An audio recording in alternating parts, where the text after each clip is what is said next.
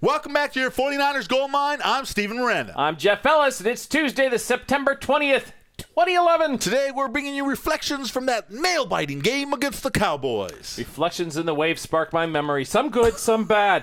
The injury report from 4949 Centennial Boulevard. And we take a look ahead to Week 3 against the Cincinnati Bengals. Boy, they're really bad. Okay.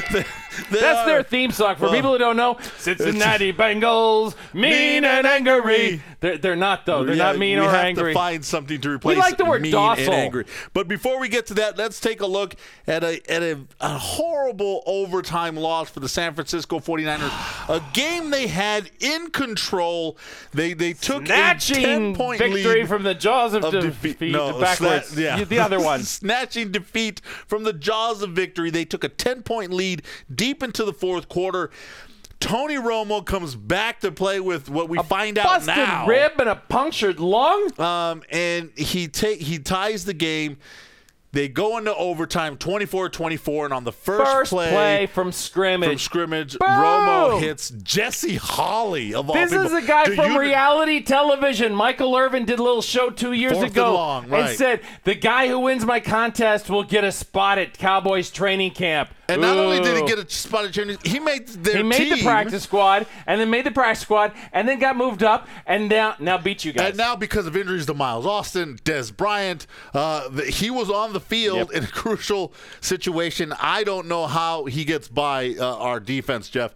It was definitely the safety. He bit on the fake. It was disappointing. You can't bite on the fake. You can't bit or bite on it. that much. And by the way, the red out, that barely worked. Come on, guys. Look at this picture. There's a lot of blue in this red out. And mind you, all I did was put the camera outside the press box. I wasn't trying to make a point at all. Yeah, I just took a picture. It didn't red out. But, Jeffrey, I have a problem. And this, I'm going to Jim Harbaugh. Coach, come on, Coach.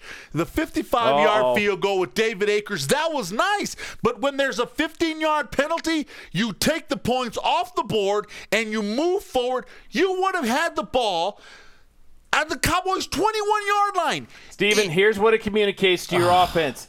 I don't trust you.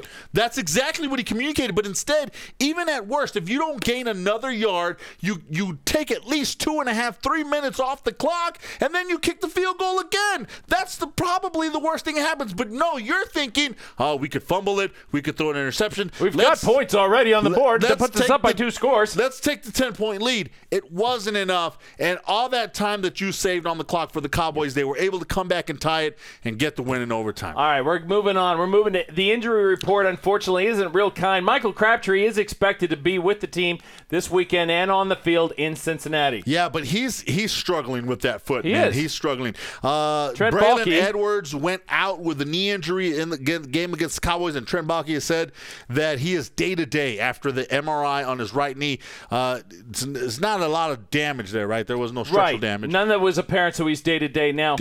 As a result, we saw a lot of Ted Ginn, a lot of Josh Morgan, and we couldn't see a lot of Vernon Davis. Why? Because he had to stay in and protect from DeMarcus Ware. And when DeMarcus Ware eats people, like we said, you got to keep people back. Yeah, there was It took away options. Alex Smith did get hit an awful lot, and he was running around for his life. That's with Davis blocking. And the two, if you take out your two playmakers in Crabtree and Braylon Edwards, you know what the Cowboys are going to do, or what other teams are going to do? Double up on Vernon Davis and make you beat him with Morgan or Ginn. So we hope those guys get healthy in the field. Next, Jeffrey, Cincinnati Bengals are up. Cincinnati Bengals, docile. They need to get spanked. San Francisco Seriously. we need to take it to the Cincinnati Bengals. And how we do it, Jeffrey? You gore them. You gore them to death. Gore with a little gore. Look, 9 carries against the Cowboys. That's not enough. This guy needs to get the ball 15 to 20 times. 30. I want 30 carries. You can't lose. Just give him the ball Feed him. Cincinnati Bengals have not been very good stopping the run. Stop Cedric Benson, because they want to do the same thing you want to do. These game plans aren't that similar. They don't want to trust Andy Dalton, their quarterback. Right. They don't think that he's young and he's inexperienced and we want to put the ball into the sure hands of our running back. You want to do the same thing. Look, the Bengals allow over 100 yards rushing per game. So exactly. Just take it to them. On the flip side, the Niners are doing a pretty good job of stopping the run. All right? Are they 1 or 2? They're first. They're first in the league stopping the run. Stopping the run. So I don't expect Cedric Benson to have a good game. And I think that this is what we think. I think the Niners come out on top. I think the Niners come out on top, too. I think a little more points than what we're I'm giving. just being a little – I like to be a little conservative just in case – because, look, we're already picking an upset here, barely. How in the world – can somebody tell me how the Cincinnati Bengals are favored by 2.5? Steven, we're out of time. Somebody's got to shut him down. Right. James, come in and hose him off. I'm Jeff Ellis. And I'm Steven Miranda for your 49ers Gold Mine.